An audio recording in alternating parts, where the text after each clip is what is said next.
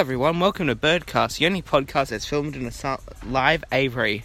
Today we're here at Caverton Wildlife Park and looking at some of the bird aviaries. If you want to say hello, Birdman Dad. Hi everyone, how you going?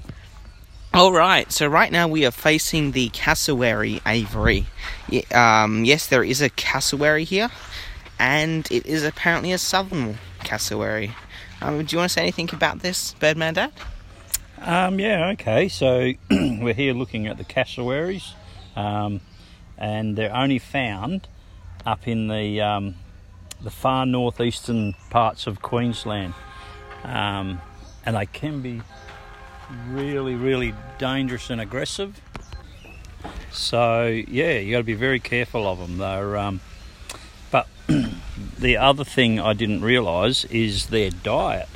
Not only do they mainly eat fruits and nuts and things like that, but they also will eat fungi, snails and dead birds and rats, I didn't know that.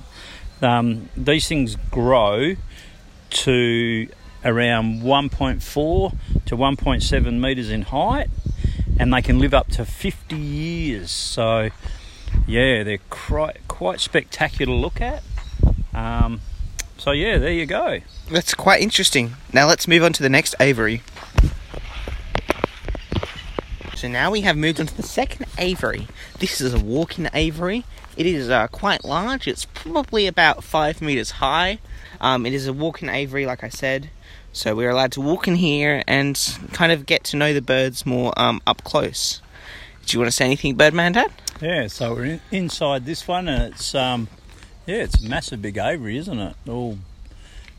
It's all treed out, so we seem to have a lot of the pigeon variety of birds in here. So they have the Wonga pigeon, the Torres Strait pigeon, they have a white-headed pigeon, the emerald ground dove, and masked lapwings. Now, most of these birds are found on the east coast of Australia.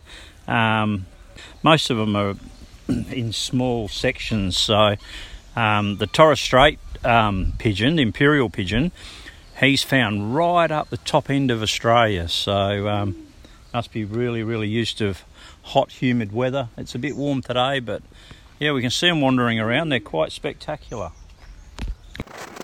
Yeah, so the Torres Strait imperial pigeons, they actually migrate from New Guinea and come down to the top end of Australia. So yeah, they're pretty spectacular, and they got a funny noise that they make as well.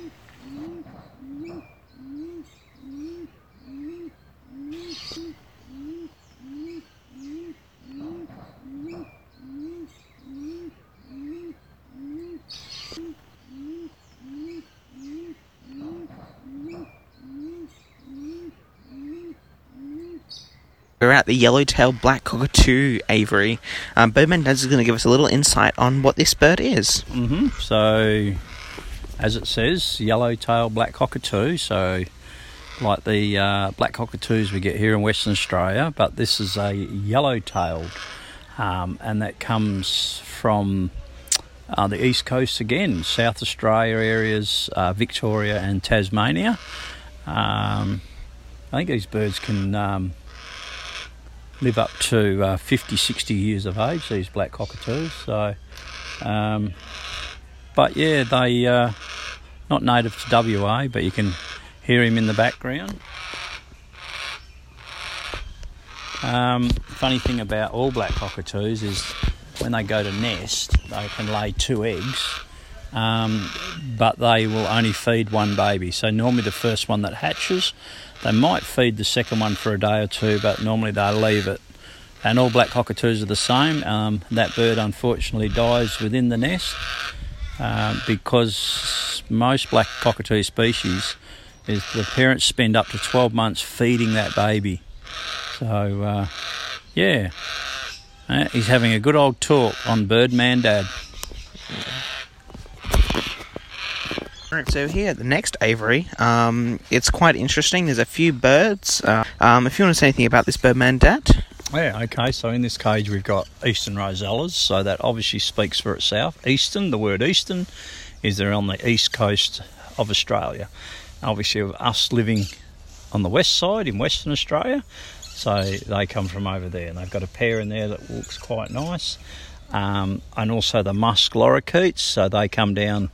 They're down more, I think, Tasmania way and the bottom end of the eastern Australia again. So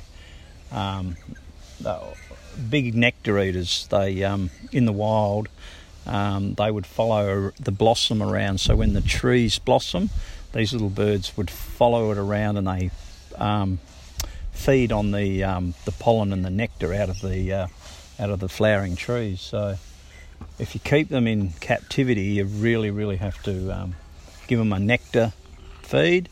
Otherwise, they become quite stressed, and you can't feed them seed. They're not a seed-eating bird, and but these ones look quite good. So they're obviously doing something right here. But I see a favourite of mine in here, and I'd never seen them before, is what they call a superb fruit dove. Wow, it's spectacular in colours.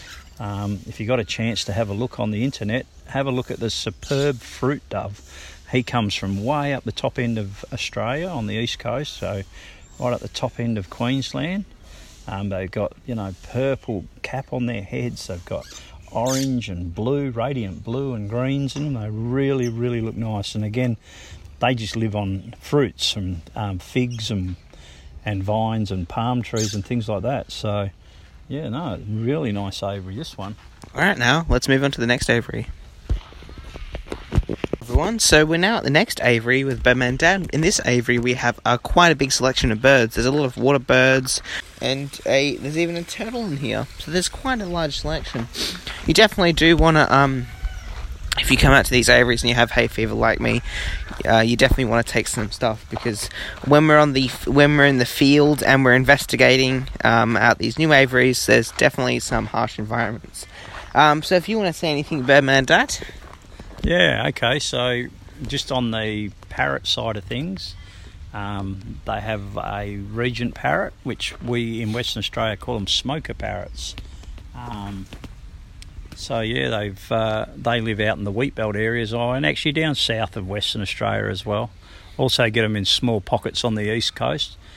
But our bird, the Western Rosella, is in here. I can just see him in amongst the shrub there, so he's the little bird that's native to Western Australia, the little Western Rosella parrot. So he's all red with little yellow cheek patches if he's on the southwest coast, and then we get like an inland Western Rosella. But these ones in here, by the looks of things, are the little southwest ones. They become quite friendly, and you can actually put them with finches and things like that. Wow, that's very cool. Because there's so many different bird species here at Caversham Wildlife Park, we're probably going to split this into two. So, we hope that you stay tuned. Make sure you're on the lookout. It'll be definitely an interesting next podcast. Alright, everyone. See ya.